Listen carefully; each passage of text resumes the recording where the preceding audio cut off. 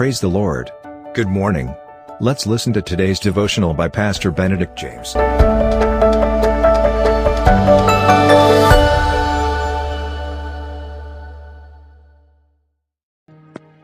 welcome all of you once again to this victorious daily devotion in the most compassionate and most kind name of Jesus Christ.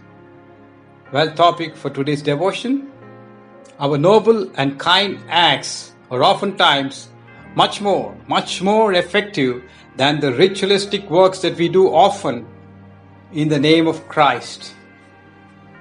Matthew 5:44 says, or rather Jesus says, love your enemies, bless those who curse you, do good to those who hate you, and pray for those who despitefully use you and persecute you. Well, beloved, it's much easier to say than to put it into action, candidly speaking. It is very difficult, but not impossible if you hear this real life story. There were two women who had an argument in a church meeting. One of the women, Lois, during the course of the argument, behaved very harshly and hurt the other person, Evangeline.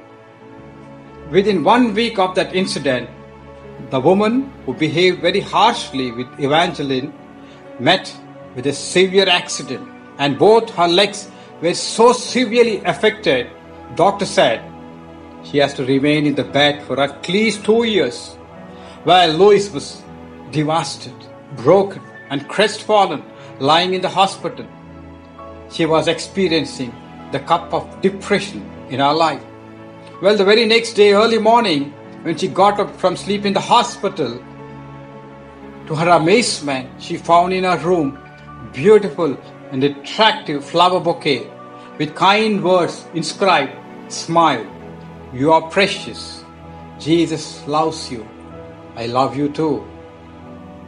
Lois was baffled, surprised, and amazed to see such a kind and sweet, wonderful act by someone.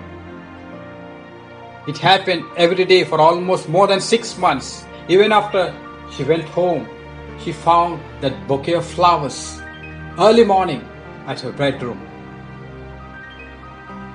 She began to change within because she saw God's divine love and kindness in the act from that source unknown.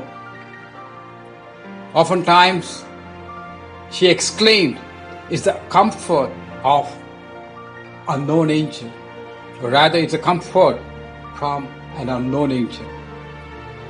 Later on, when she came to know it's none other than Evangeline, whom she insulted, humiliated, and ill-treated her, she was in tears of joy, comfort, and strengthened herself to see such a supernatural act by Evangeline. She immediately calls for Evangeline, asks for forgiveness, and says to her, "I behaved so rudely with you, but you repaid not with vengeance and hatred, but with supernatural kindness and compassion. You are an angel sent by God in times of grief and depression."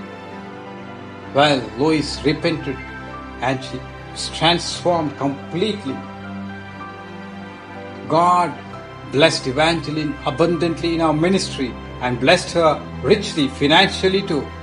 And she became a household name for her true love, compassion, and generosity she bestowed unconditionally to many.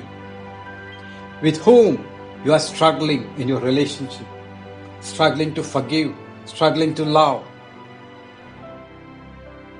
It is difficult, but not impossible. Like this story. Lord, help us not just to do the routine work in the name of Christ to get a name, and not just preach about Christ, but wherever we are, help us to live Christ-like, like Evangeline, supernaturally, to love and forgive people, to love and forgive unconditionally, and be a blessing. In Jesus' most marvelous name, Lord, we pray. Amen. Thank you for listening to today's devotional. God bless you. Have a blessed day. And always remember, Jesus loves you and cares for you.